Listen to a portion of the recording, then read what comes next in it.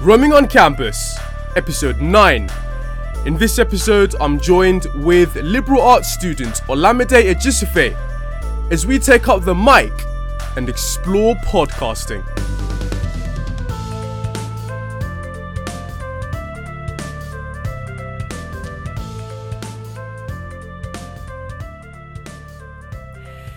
Boom, we are recording. Roaming on Campus, episode 9. Welcome. As always, it's your host Kenny, and today I hope I've got my A game in check, because today I'm joined with a fellow podcaster. She studies liberal arts at the University of Warwick. It's from Chingford, London. Olamide Ejisife, welcome. Hello, I'm very excited to be here. Thank you for having me on. Thank you so much for coming. And how are you getting on? It's been 10 years since we last spoke. I know, right? It's crazy. We were just reminiscing about the good old Ainsley Wood days. I personally feel like we peaked when we were head boy and girl. So, it's been pretty downhill since that. No, I'm joking. I'm doing all right. 10 years on, I feel like we're both in a pretty good position. So, yeah, I'm excited to be reunited. Fantastic. And yeah, it's quite interesting because, as you said, we were both head boy and head girl at our primary school, and we took separate paths, but now it seems like we do quite a lot of similar things. So it's funny how things do work out, And yeah, it seems like you've been busy doing this radio presenting. You've got your own podcast. You make all this cool video vlogging stuff. And I guess looking back, it's not that surprising because we did the Macbeth play in year 6 and you had the big role of Lady Macbeth. So it seems like what you do now is sort of a natural progression. And did you plan to head into these creative, communicative stuff you do today? So actually, I think you'll find that it was called MacAbba, because that's right. We had ABBA music. Our music teacher had the wonderful idea. Do you remember his name? I can't remember his name. Mr. Williams. Yeah, Roy Williams. Mr. Williams. I just remember that he would shout all the time. Oh my God. No, one time in year 3, had issues. He fully went vex at me and I was scarred. I was literally scarred for like one whole day. Yeah. Very scary man. But he had the genius idea to make a play, remake the play of Macbeth with an ABBA soundtrack. So, and yeah, it sounds as interesting as you think it was. But I don't know. I think my position as Lady Macbeth pretty much saved the play. So, all right, okay. Do with that info. So everyone else did a crappy job, just not you. No, we didn't. But oh my God, do you remember? Someone was sitting at the end of the stage on a chair, and then they literally fell back and fell down the crack of the stage. Yeah, do you remember that was happening? That during our rehearsals, or was that the actual live play? That was during a live performance of the play. All right. That's I think so that was bad. Leah, actually. Yeah. No, it was it was it not Leah? Nikki. Oh, Nicola. Oh yeah. Oh my God. Yeah. Oh, so many. Sorry, I've gone in a the show did absolute tangent. I've gone in a tangent, but yeah, I think I've always been a creative kid. I mean, I knew that I was always doing like singing and dancing and acting and stuff, but I'd say that my journey has been far from linear. It's not been a case of I knew I wanted to do this from the offset and now I'm here. Like, I thought I was going to do so many different things. Like, I don't know if you'll touch on it later, but obviously originally I went to uni to study drama, and then I switched from doing that, and then I kind of like found myself just like falling into this radio world. So a common theme with me is kind of like going with the flow. Like, if people are giving me opportunities, and I like to consider myself someone that's quite good at picking up skills quite quickly, especially in the creative sphere. So when I've been offered things, or people have been like, oh, you'd be good at that, I've always kind of been like, oh, okay, and I try my hand at it, and so far so good, because people have been offering me a lot of good opportunities since. That's really awesome. And it does seem like you're good at pretty much everything you try to do. So it must have been kind of tough just to like pick something, be set Phineas, on you're gonna something. give me a big head. You're gonna give me a big head.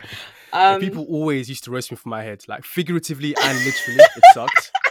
Primary school and secondary school, like independent people used to come up with that big head insult, and I've no idea how they got it.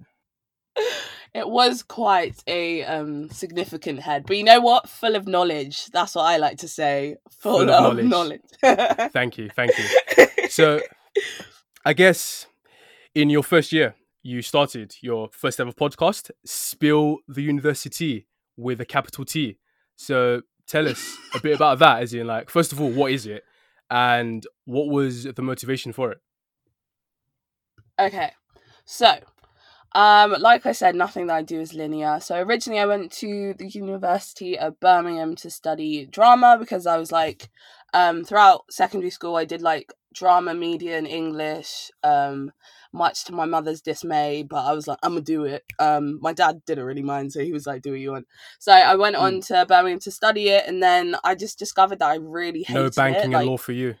Yeah, no, it just wasn't gonna be. So I really, really hated it. Like, I really hated everything about my time. I hated the people, the place, the course. Like, it was just not cute. But I had to undergo like a lot of, I don't know what to describe it as, like mental turmoil. Like, as in, it was quite a low point at Birmingham for me. Yeah. But I feel like it pushed me so much because I kind of, in my life, don't like to give up on things. So the idea of even dropping out was kind of foreign to me until I had a friend on the course that dropped out. And I was like, oh, wait, you can do that. Like, I kind of forgot that it's not everyday suffer. Like, you can actually just stop. But obviously, it had been my dream for so long. So I was like, am I really just going to give it all in because I'm just having a bit of a crappy time? But I would say, honestly, that's the best decision I've ever made in my entire life. Like, I didn't even tell my parents that I was like dropping out or whatever. I kind of just applied to Warwick without letting them know. And then I feel like that takes bravery to make a step like dropping out, especially when you're so fixed on this idea of university, get a job, have a good life, etc. Yeah. So yeah, that was a really tough decision, but I think that's one reason that I would never say I regretted going to Birmingham, because it taught me a lot about myself, and it taught me that at the end of the day, like, I'm in charge of my own happiness. So if I'm not feeling something, like, I'm well within my right to change it, because at the end of the day, this is my life. And it was the first time that I felt like I was like in control of that. Yeah, thank you. So after suffering in Birmingham, oh my god, I was kind of like, when I go to Warwick, I'm gonna do everything that I've always wanted to do. So whilst I was at Birmingham, I had a friend with a radio show, and she actually invited me on to her like Valentine's Day special, where we kind of just chatted shit about boys, as one of my favourite activities. As women do. As women do, rightly so. So yeah, I liked it. You know, I've always been a talker ever since I can remember. Love to chat shit. So I was like, I kind of like this. Like, maybe I'll do it when I get to Warwick. So when I got to Warwick, I was like, I want to be in this scene. I was like, I'm gonna do anything. I remember I was doing jiu-jitsu, and then I was doing radio, and I was really just trying to push myself in every way that I could. I see that. Yeah, and then radio was a huge part of that. And Spill the University, basically, it was a podcast with me and some of my friends. We're all so the people on the episodes varied, but it was like circulate between like 4 or 5 of us, and we're all Black women specifically. So whilst I was at Birmingham, unfortunately, I experienced some racism as well. So I kind of noticed that as the only Black person on my course as well at a Russell Group university, it's quite a unique experience to be like one of few Black people in those kind of spaces. So going to Warwick, I really wanted to start a conversation, because I felt like people were experiencing this, but no one was really talking about it. Like, I felt so alone in Birmingham. So when I came to Warwick, I was like, no, we're going to talk about this. And yeah. I get that. So you just felt unapologetically compelled to talk about the Black experience, specifically the Black women experience, and just like, Mhm. let it all out, spill the tea. Yeah, literally spill the tea. I think, I don't know, as we were saying, it's such a specific, unique experience, and being able to find Black women in particular that wanted to talk openly about such things, like, I just felt it was quite cathartic for me. But Mm, it also was just like funny. Like, if you listen to it, a lot of the time we're just having banter, like literally just because I feel like a lot of people forget that Black people can just exist without the trauma and exist in spite of the trauma and thrive in these places as well. So as much as we wanted to talk about the difficulties, a lot, like, we just want to have fun. Most people just want to live a fun life, you know. Um, exactly. And yeah, I did see that fun come out inside you as well as your guests. And do you feel that having multiple people in a podcast just allows it to flow a lot better? As in, it's less scripted. You don't need to always have to say something because somebody else can jump right in. yes. So I think, I mean, obviously, I was jumping into a whole new world. So, I mean, at present, I don't do the podcast anymore. Like, I stopped doing it. I don't know if you Hmm. noticed, the last episode was like a year ago. Um, I did notice. I've got questions about that yeah. later, but yeah. Okay. So originally, it was kind of, I'd say it's kind of like, if we're going to put it bluntly, it was a cop out because I wasn't ready to just be there by myself and talk. Like, so I Mm, needed other people to, as you said, to fill gaps, but also to bring their own sparks of personality. Like, the girls that are on the podcast, like, if you listen to it, they all have a different type of personality, and we just happen to mesh so well together. Um, yeah. so originally the plan was to have different people on every week. But Mm, as I said, I just got a bit too comfortable. So that's kind of why, and it was it was slightly just getting a bit too comfortable, but I was also realizing what works. Like, it sounded good, and like we were entertaining, and there were some people that would go in depth on certain topics. Like, it was a good balance, but I always felt like I needed to push myself a bit more because the more people you have on something like a podcast, for example, the more you need to rely on other people. And yeah. as it was just like a I passion suppose to project, counter that, it it does was depend yeah. on your aims as well. Because did you say have like a non-black audience in mind? Would you have been willing to invite other people of different ethnic backgrounds, or would you have stuck to just like black women, maybe black males? Yeah, so I think when you're going on like a creative venture, it's important to remember intention and why you started something. So as we were saying, like, I've already given all the reasons that I started it, so I kind of wanted to continue that. Because when you're doing something that's creative as well, you need to have a target audience in mind. So Mm, my specific target audience was Black teens going to university, and if you wanted to get even more specific, going to Russell Group universities.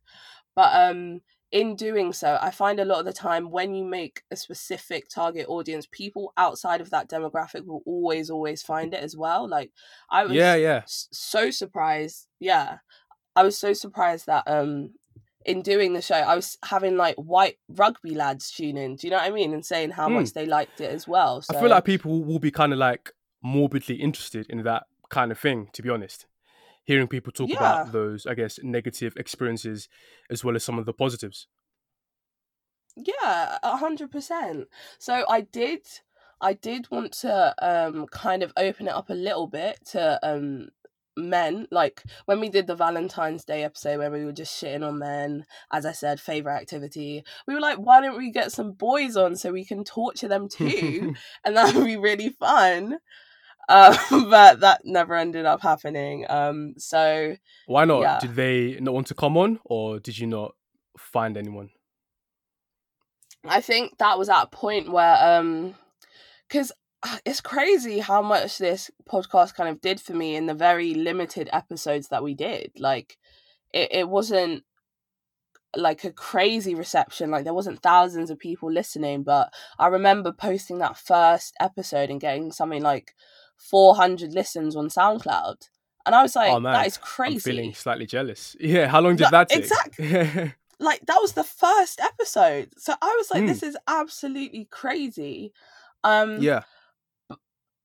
but I think it's also a confidence thing. So when we were on SoundCloud, I feel like loads of people know what SoundCloud is. It's a familiar platform, but once it got to the stage where so you get 3 hours free on SoundCloud, and then you Mm-hmm. have to start paying. And I am broke, so I was kind of like, so this is a crossroads. Had to Do I dip. invest in? Yeah, I had to because I Yeah. just wasn't willing to invest at that point because it was so early, 3 episodes in. Mm-hmm. So we moved over to Mixcloud, which is, if you're in the know, is a very good platform for long form content. But Right. as with anything, when you put an unfamiliar platform out, it's less likely for people to click on it. Do you know what I mean? So, but I also think it I mean, comes sorry with to burst your bubble, doing but anything with recently, longevity. oh, go on. Oh no, go on. I was just saying that with Mixcloud recently, they've actually started making you have to pay in order to actually get like certain freedoms with listening to things like pausing, rewinding. All of that now is part of the premium package. So yeah, it sounds like Mixcloud is slowly becoming like SoundCloud too in terms of being pricks. Oh no, they did you guys dirty. That is so rude. Yeah, Oh my, exactly. and this is such a big thing for creatives. Like if you're putting up this paywall, then you're only going to get certain people having access and being able to put out content. And then we get to the whole diversity conversation again, because if you're just having people that can afford to put out content, then you're going to get a certain type of don't even start me on this debate. Sorry, your initial Yeah, your but initial I guess question. to their loss, somebody will wise up and they'll create some sort of free platform and they'll lose out. Yeah, One would and hope. hopefully they do that. But yeah, to your initial question, it the whole relying on people thing, because it was my baby. Like the other girls, they didn't have a background in radio or anything. I was doing all the marketing. I was doing all of the editing and stuff like that. It was very much all on me. But so they didn't have quite the same passion for it. Don't get me wrong, I love the girls. I talk to most of them to this day. Um but it was just a case of like, I hate feeling like I'm forcing people to do things. And maybe this is being a woman and like feeling like you don't want to be bossy or whatever, but especially when Yeah. it's my project, for me to be like, we're recording this time, like come, like blah blah blah, like it just, I felt like I was forcing it, and I hate feeling like I'm begging anything. And Mm. black people timing is a disease. Like it was just a lot. Okay, that's interesting. So that's why you think it may have been wiser to have different guests on each episode. Oh, 100%. But at the same time, we wouldn't have had that same bond that you get from having a continuous cast on something. So if Mm. you think of something like the Receipts podcast, I don't know if you've heard of it. I haven't, I'm afraid. It's like a really famous, check it out, it's really famous. But it's the same three girls every single week. So you know their Hmm. bond, you know their story, and you're almost living their life with them, and you want updates on what they've said in previous episodes. So that's Mm. kind of what I was trying to replicate, but you need to all be on the same wavelength, as in we all want this, we all really want this. Whereas for us it was just kind of like, this is like something that we just do sometimes, you know? Yeah, Um, yeah. I get that. But one thing I did like was your consistency, as in you kind of sort of kept the same views throughout. You never sold yourself out, even as you said, when you started to get all these extra viewers, 400 plus. So how did you like bear in mind to not sell yourself out, knowing that loads of different people were now watching you? How do you keep that consistency and like not placate to people you don't actually really care about in this context? I think that's why it's so important to like just be authentically you. Like at the end of the day, I'm not gonna change from week to week if I'm just being who I am. Like I'm just Salamade. Like there's no way that it's gonna change. And in terms of the viewers, don't get me wrong. Like 400 on the first episode, that did not continue the whole way through. Like it Oh, was. right, okay. It Oh just yeah, slightly dipped. no. Not slightly. There were some episodes that were getting like double digits, like low double digits, and Hmm. it's a thing with when you're trying to You build say that like a something. bad thing when currently those are my numbers right now, and that made me No, but happy. no, exactly. Like what I was gonna say is when you're building something, you have to have the same passion when you're getting 100 views and when you're getting 3 views. And I see that, I keeping that energy. yeah, and I know within myself I was getting quite disheartened when I'd spend hours and hours recording an episode and then it'd get 13 listens on the first day and I'd be like, what's going on? Like it really would dishearten me, but Hmm. that's that once you get through that wall, that's when you know that you want it enough.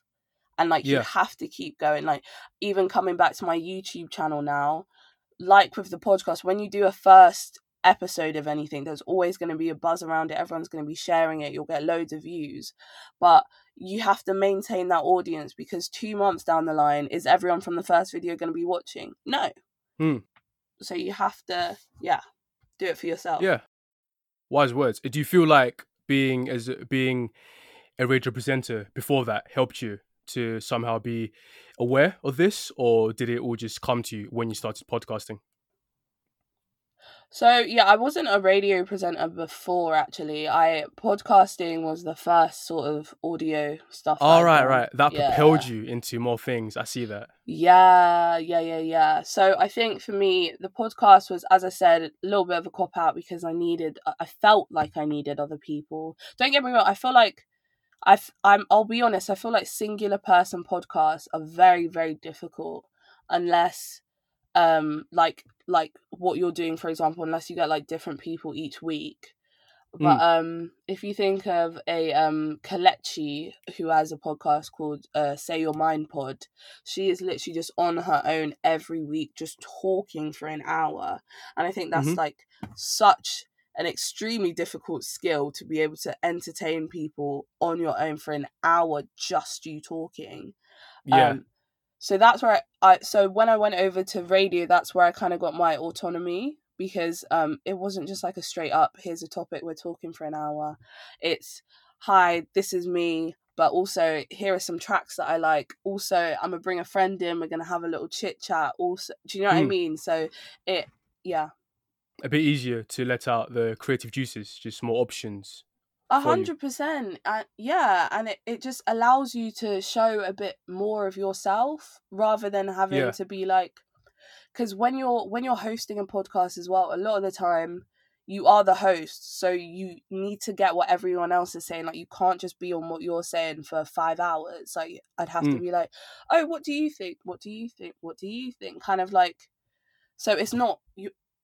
Sometimes you're not the main event, and it sounds so narcissistic, but like like a lot of these ventures you do want to be the main event because that's who people are going to remember. And if you're kind of washed out into the background, no one's going to care. Like no one's going to care. Yeah. Yeah. Right. And how did you sort of be okay with revealing sort of not so great experiences about yourself in your podcast? Like you mentioned in one episode when you spoke a lot about racism, how when you're at the University of Birmingham, you had an incident whereby some racist youths, boys, were chanting racial slurs outside your bedroom. You complained about it and it wasn't properly dealt with. So, how do you feel revealing those things to potentially billions of people? Maybe not that far, but in theory. Potentially millions, maybe a couple people. um how do I feel? So that episode was very difficult. The thing is, when you're recording a podcast, it's like you and your friends in the studio, but there just happens to be microphones there. Like that's the vibe that I wanted, and I think that's the Yeah. vibe that I achieved. Um, Hmm. but obviously, talking about that sort of thing out loud is kind of difficult anyway. especially when you're a person that's like quite proud and like doesn't want to be seen as like vulnerable sometimes. I'm kind of over that now, but I felt like because I was in a safe space with people that I knew in the studio who were also telling their own stories. Because, like, if Yeah. you listen to that episode, I was so surprised to hear some other people's stories, like, especially Helena, who's like a biracial person. So I didn't think it would have affected her as much. Like, she's had way, way worse than me. So listening to someone like that be so open and honest, like, it was not even, I don't even know how to describe it. Like, of course, I was going to be open because you want to reciprocate what the other person is giving you, you know. Yeah. But that was an episode that I recorded and edited, and that stayed on my computer for a very, very long time. I didn't want to post that at all. Okay. So you did Yeah. kind of sleep on it for a while. Oh, for a long while actually. I think I only posted it once. So a racist incident happened to my brother whilst he was on a school trip, Oh no. and I was just so angry, and I Yeah. was like, what is the world coming, like, not what is it coming to, because it's been that way, but just the frustration. It was just like, right, I'm releasing this now, gonna Things aren't improving do it how now. you'd want.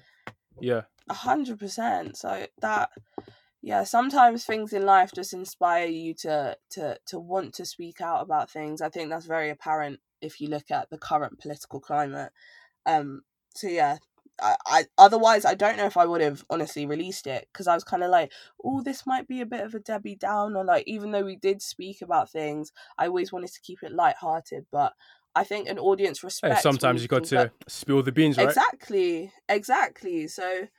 And you'll find that people will be very receptive to that because you're being honest. Like, even if it is a bit shit, like, and if you listen to that episode, even though we're talking about something that's so difficult like racism, there are light points in it. It's not like, oh, racism is bad, we're all gonna blah blah blah. Like, there are points when we're laughing, and there's points where we're like, well, telling this funny story or that funny story, but also, Yeah. it's just about having range. I think that's really, really important. Yeah. So did you ever get any kind of negative responses, either from that episode or your podcast in general? Or do people know to keep their mouths shut if they've got nothing nice to say? I mean, I would kick their ass, but Yeah. I think there was one time Helena, who's on the show, she said that a girl on her lacrosse team had listened to it and she was like, she doesn't get it. But that was also a white blonde girl, so you're not supposed to get it, love, jog on. Do you know what I mean? Like, it didn't. Yeah, exactly. It was no like real water off my back, and I didn't know her, so But I think criticism is like a huge thing that is difficult, especially when you're putting out creative stuff, because it's like, this is my baby. Like, I've worked on it for so long, and I'm putting it out there just for you to shit on it. Like, it doesn't feel great. But yeah, I think the worst thing is people who just like say something without much thought either. Like, you spend all these hours, then this random guy comes in and says it's like 1, 2, 3 words, doesn't know what he's talking about. Yeah. But like, I've learned, like, it sounds so cliche, but once you start getting quote unquote haters, that's when you know you're doing something right, because that means you're, at least people are listening, right? Yeah, and that means that you're stirring an emotion in someone or making them think a certain way. Like, on my YouTube, first dislike I got, I was like, yes, I got a dislike. It sounds weird, but I was like, yeah, like every video that you go on will always have some dislikes. Do you know what I mean? Yeah. So it just means that people are watching. I'd rather have a dislike and have views than have no views. Do you know what I mean? Like, yeah. I fully get that. To be fair, your current YouTube channel, which I'll comment to later, from what I've seen, has 0 dislikes in every video, and it's got like 73 to 100 likes, and that seems pretty impressive. You know, that ratio. You know, clearly people don't dislike you that much. Yeah. No, I think every video has like 1 dislike after it's up for a while. Yeah. So I don't really care. I don't. No, I agree. I did have one question for you. So, In one of your Yeah. episodes, you spoke about the Warwick group chat incident where a bunch of white boys, white men, Mm. had a WhatsApp group chat and they were making Mm. these racist jokes, that's with inverted quotes, and they also made sort of like rape threats as well. Whether they were serious or not serious is unknown, Mm. but the point is they were excluded for 10 years and then that was reduced to just 1 year. And I remember you complaining how you just wanted these people to be punished severely and really just feel the full force of whatever extent that they could be punished. And you're saying that these people shouldn't be in positions of power because they'll continue to perpetuate the systems going on, institutional racism, that sort of thing. So my question to you is, what should happen to racist people, people that are caught for racism? Should they be left jobless or should they be given like a chance? Yeah, there's a Well, question for you. bloody hell, Kenny. Okay. So I think as of recent, my answer is probably different to what I would have said a year ago. Hmm. Because I feel like in the current climate that we're in, cancel culture is very rife. So if you're on a platform such as Twitter or whatever, it's very easy for one day someone to just find something that you did 10 years ago and that's the end of your life. You know what I mean? Mm. So and it's like it's very ruthless, like it can happen to anyone. Most recently a famous YouTuber, Nella Rose, I don't know if you know of her. I haven't, no. Okay, so she got cancelled. She's But do explain. a black woman. She got cancelled. Yeah, so she's a black YouTuber. She's, I think she's like 23, 24. I don't know exactly how old she is. Hmm. But she was basically some old tweets of hers resurfaced from years ago where she was kind of like shitting on black girls. Um, and because her platform is a lot about female empowerment and stuff like that, like she got dragged on the TL. Like it was so severe. Like people were bringing her dead mom and her sadly like late father into the All situation. right. Like people Yeah. were ruthless, and it was a trend of people canceling people. Yet what really bugs me is the lack of consistency. So Mm. Nella was treated so disgustingly, but there were so many black rappers that were found to also have tweets that were shitting on black women, for example. And then it was kind of like, oh my god, you shouldn't have done that, cancelled. And then like 12 hours later, they're tweeting like nothing happened. Whereas like Hmm. with someone like Nella, it was so unbelievably relentless. So when we're talking about cancelling people, you'll find that it's a lot easier for women to be cancelled, and then especially a lot easier for black women to be cancelled. So Okay.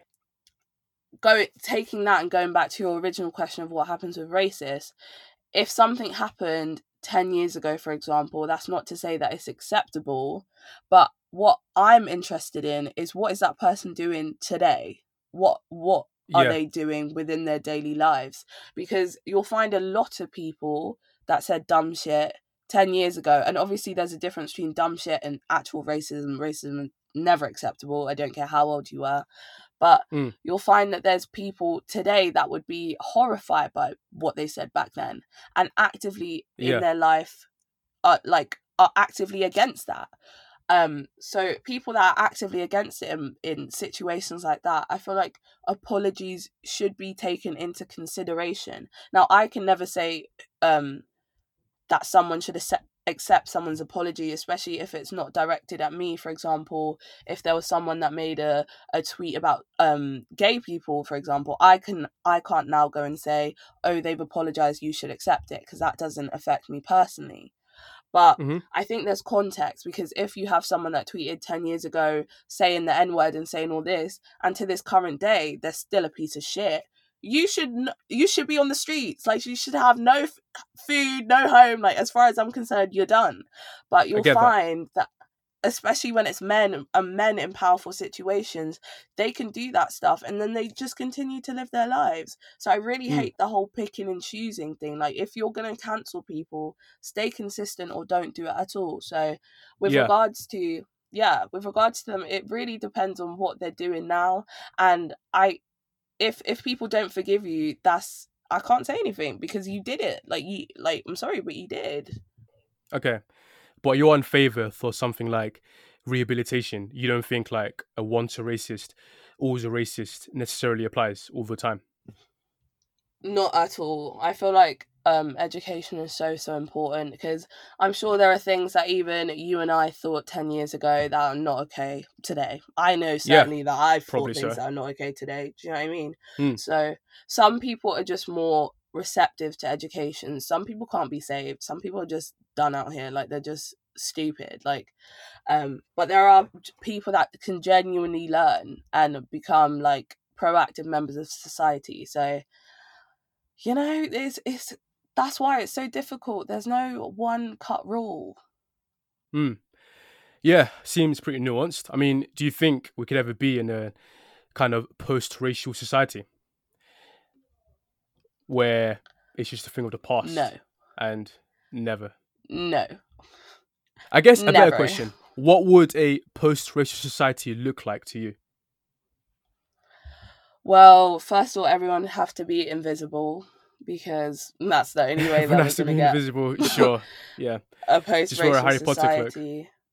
Yeah, Hmm. literally, because this whole idea of I'm not gonna lie, it's just the dumbest shit I've ever heard. Like, as in, I was doing a module called Utopias actually, and if you think about all even like the sci-fi utopia films and stuff like that, when you think about them, a lot of them are white based. Those are the main characters, and it's just kind of like, even in a whole sci-fi new sort of world, that is the base of what you can imagine. That is the limitations of our imagination.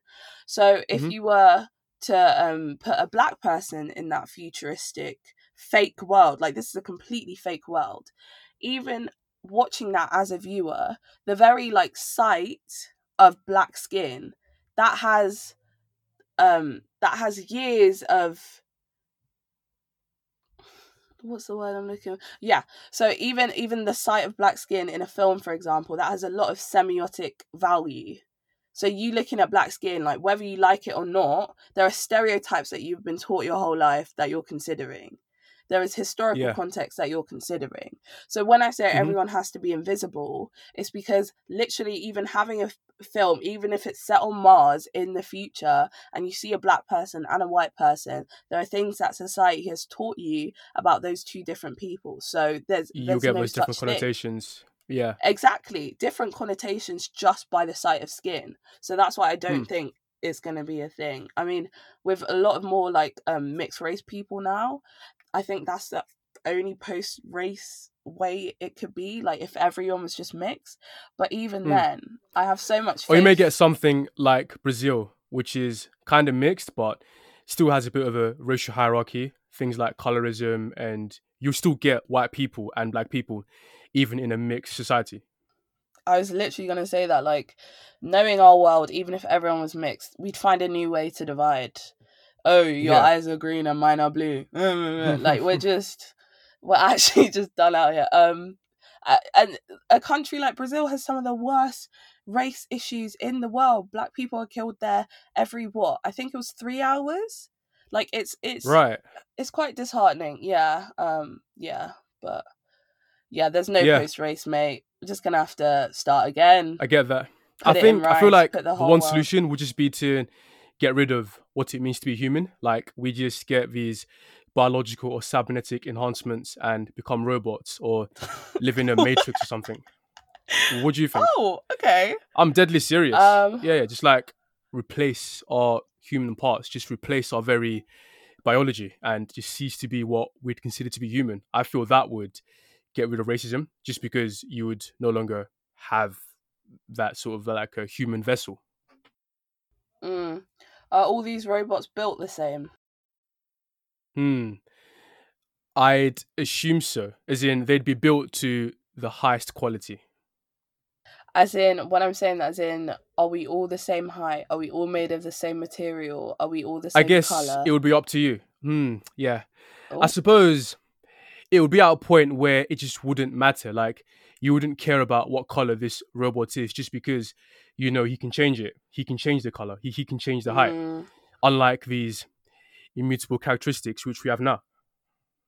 nah. I think as soon as you get some diversity in there, as in this robot can be this tall, that one can be that small, you're gonna run Hmm. into exactly the same issues. As humans, we're Okay. so susceptible to categories. Like Hmm. we love being able to just tick a box and put someone in a box, like filling out a form. I am Black British, I am straight, bi, gay. Do you know what I mean? So like Mm. as humans, we would always find ways to separate. So unless all of the robots are exactly the same, have exactly the same build, exactly the same software, I guess, not brain software, because even Sure. once you Yeah. have cognitive dissonance, once you have difference of minds, then you can still find another way to separate. Oh, Mm. we'll separate those robots that think like this and those robots that think like that. Kennyus, we're fucked. We're literally I see. fucked. So you don't think there is a way out of discrimination ever, as long as humans exist in some shape or form? Sadly, not. I think Hmm. it can certainly get better. Obviously, there have been periods of time where it's been a lot worse, and periods of time where it's been a lot, better. But at the same time, I think that comes with actively wanting to educate yourself, because if Hmm. you're aware of bias, you're more able to overcome it. I wouldn't say it's ever like you're ever completely able to overcome it, but if you see a black lad walking down the street in a hoodie and you're scared, you can consciously be like to yourself, why am I scared? Oh, it's because I've been taught that I should be fearful of that. And then you can kind of put yourself at ease and teach yourself to unlearn that. Because I feel like Mm. in life, there's a lot of unlearning that needs to be done. So, yeah, Okay. So yeah, you describe it more like the speed of light, something which we can approach, never fully reach, but things can improve anyway. 100%. Yeah, Hmm. I Fair like that. enough. Yeah. Yeah. On a lighter note, you have a new YouTube channel called Lamy Live, which is specifically meant for fine, ambitious, and talented women. So tell us about that. Yeah, yeah. I've watched and listened to it. Yeah, so I have a YouTube channel now. I never thought I'd say those words, honestly. A couple years ago, I would have been like, "Ugh, a YouTube channel, no way." Um, but I feel like the industry has just changed so much to where that's like a lot more acceptable. Hmm. Um, so basically, I always kind of wanted to have a YouTube channel, but I was afraid that it would be lame or whatever. Yeah. And so I made the channel. I made it like last December. So I thought about it for a while, and then I actually made the account. I was like, okay, this is the step. I made it Mm. last November, December, and then I didn't post anything on it because I just didn't, you know. And then coronavirus happened, and then I was like, I kind of have no excuse now. Like, there's literally nothing Yeah. else to do. Like, I have to post. And I didn't know what to post, but with me, this whole influencer culture, like it doesn't really appeal to me because it seems very two-dimensional. Like it's like, oh my god, click my discount code. Like I just don't give a fuck. So I wanted to make sure that what I was making had a message or it had a purpose. It wasn't just me pointlessly just posting up challenges and stuff like that, which don't get me wrong, I watch those videos, like they're entertaining, but I knew within myself I would just feel kind of crappy just as I said, like posting pointless things. So I came Yeah. up Right. with the Fat Girls Club. So it was kind of like, you know me, I'm a mid-sized girl, size 14, 16 sometimes, you never know. Own it. um so it was kind of like a thing of that was my USP. That's what I wanted to bring. I wanted to instill confidence in other girls that Hmm. might look like me, might look different, might be built different. And I wanted everyone to just have a collective like safe space. Like as I was mentioning before, the YouTuber Nella Rose, she's a plus size dark skinned black girl, and a lot of people don't realize that there's just not a lot of positive representation of us. So Yeah. I wanted to be one of those people, because you're supposed to be the change that you want to see in the world, right? So I was like, Mm. I'm gonna make it. So yeah, so I called it the Fat Girls Club, but it's basically an anagram for fine, ambitious, and talented. So I wanted it to be for all girls, not just girls that are quote unquote fat, you know? Sure. So yeah, so I think that was kind of my anchor to keep me level headed. At the end of the day, Hmm. I'm doing it for female empowerment. I'm doing it so people feel more confident. So even though I'll do like funny videos or a vlog or something like that, at the end of the day, I always want people to come away with watching my video having stirred an emotion. Whether that's Mm. laughter, whether that's confidence, whether that's, do you know what I mean? So I wanted to create something that people felt something.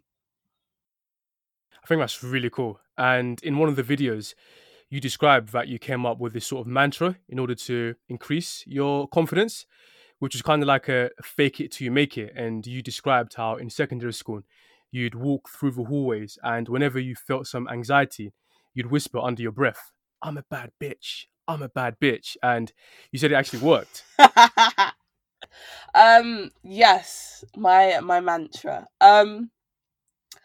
So yeah, secondary school wasn't great for me, especially, okay, towards the end it was good, but like early years, like 7, 8, 9, maybe a bit of 10 as well. It Quite a lot of wasn't, it, yeah. yeah, it wasn't great. I would get kind of like, oh, here we go to the pride thing. Back then, I would never say that I was bullied. I'd be like, no, because I give my own back, blah, blah, blah. I was straight up bullied by like different groups of people. Yeah. I feel sometimes it's under the guise of just joking, banter, when no, it's actually bullying. Yeah. Yeah, especially when it's like relentless, like all the time. And it wasn't just like one group of people. There'd be people in my year that would just give me a hard time whenever I saw them. There were also people in years above that would give me a hard time when I saw. Do you know what I mean? So it was just kind of like a constant just dread. Um Also having body image issues at that age, being just like a fat dark skinned kid in a school where skinny white girls were the archetype, and like there was hardly anyone that looked like me. So I went to a grammar school. um Yeah. and there was like obviously different class issues as well, being at school with really rich kids that would go on the ski trips and stuff like that, and me not being able to kind of navigate that circle, and also just not having like a lot of friends. Like there were groups of like friendship groups that I wanted to be part of so badly, and I would try my best to kind of like infiltrate them, and I was just always so confused as to why don't you want me in your group, sort of thing. Yeah. So yeah, it wasn't great.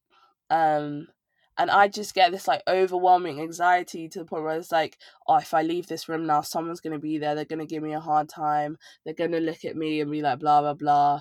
So I just have to like, as I said, fake it till you make it, whispering, I'm a bad bitch, I'm a bad bitch, I'm a bad bitch. If I'm feeling a certain type of way nowadays, I'll even do it, because you just have to, as I said, you have to train yourself, you have to unlearn everything that society has taught you. Society and the people around me have taught me, oh, you're a piece of shit, you're ugly, you're this, you're that. So I'm gonna tell myself I'm a bad bitch as I'm walking down Mm. the hall, and I'm gonna learn it. Did you see the results? 100%, Kenny. As I sit in front of you, I am a Yeah, bad no, bitch. 100%. I like that. And yeah, I feel like sometimes you've got to have these mantras or sayings to yourself in order to notice change. Because as I was saying to you earlier before we started recording, I did have problems with stuttering as a younger child. I struggled with it. It made me feel bad. So things I do now, like pushing my comfort zones and just like not avoiding speaking, I do it with the mindset that I am great. What I do is great. It's not easy to do what I do, to go on a podcast, having to speak, sometimes even having to go through a stutter. So yeah, I think just having that sort of solid mindset that you are this soldier, a warrior, in fact, does help. No, I really rate that. as we said, we haven't seen each other for 10 years, but like I can really see your personal development. And I think it's so easy to just see the end product, Mm. knowing that it took a hell of a long time to get here. Yeah. So yeah, It took a yeah, while. I applaud you for 10 that. years. Yeah. Yeah. Thank you. And I guess what is next for you? Seems like you're onto some great things. So what have you got planned with your YouTube stuff or any other things in general? That is a great question. I wish I knew the answer. um, Hmm. as we said before, I'm kind of like a go with the flow person. So, in terms of like work, I was lucky enough to. I need to stop saying lucky enough. Like I did the graft. I did an internship at BBC Radio last summer, and that was obviously amazing. And it's opened a lot of doors for me. I've also done some like Mm. experience at MTV, for example. So Nice, nice. I definitely know that I'm gonna stay in this entertainment realm. Um, in what capacity, I'm not really sure yet. I think at the moment, my dream, I think, because we don't actually know until we achieve it and we're like, oh, yeah, this is what I wanted. At the Yeah. moment, I think I'd love to do documentaries because Mm. just traveling the world and just being able to talk as well and just be yourself and like meeting new people. As you can tell from this episode, I love talking, so I feel like that would just be 100%. that would just be really cool. But yeah, I just want to, I don't know, because obviously I still have past loves as well. Like I still really love acting. I still want to explore that in some capacity one day. I love filmmaking as well. Like I just love making stuff, Mm. that makes people feel. Anything creative, essentially. Yeah, but it's hard to kind of I don't want to be, what is it, jack of all trades, master of none. I don't want to Hmm. fall into that trap. So I think as I go down the line, it might get a bit more linear. But I'm also Hmm. so open to just kind of jumping around because life is so short. I just want to like, why not? Like literally, why not? Mm. So yeah, hopefully something good. What Yeah. about you? Well, I do hope you make a success out of the things you do. And what about me? I mean, my current plan now is once I graduate, I'll become a software engineer and, just do what my degree is training me to do. But I feel like with this podcast and just like not being afraid to speak anymore, anything really, as in, I do like the sound of radio. So perhaps we could get talking afterwards and I could find out more about how to pivot into that, just do anything speaking related just because it's fun and it is my thing. Nice. Nice. That's exciting. Thank you. And in the meantime, where can people find your stuff, the things you have made? Amazing. So, if you want to check out Spill the University, it's still on Mixcloud. Yeah, check out the old episodes if you want. I feel like doing it for a year as well, it was kind of like, I felt like it was a nice ending because it was my gift to first years. It was how to survive Mm. first year, basically. So You if described you're, it as a Ned's Declassified School Survival Guide, yeah. I think. Yeah, I love that. It's amazing. If you're going into uni, definitely check that out. What else? Yes, you can follow me on Instagram, of course. It is lami.live. That is LAMI.live. You can also follow me on Twitter. It's lami_live. And of course, you can find me on my YouTube channel, which is also Lami Live. Fantastic. Olamide Jisife, thank you for coming and roaming on campus. Thank you for having me.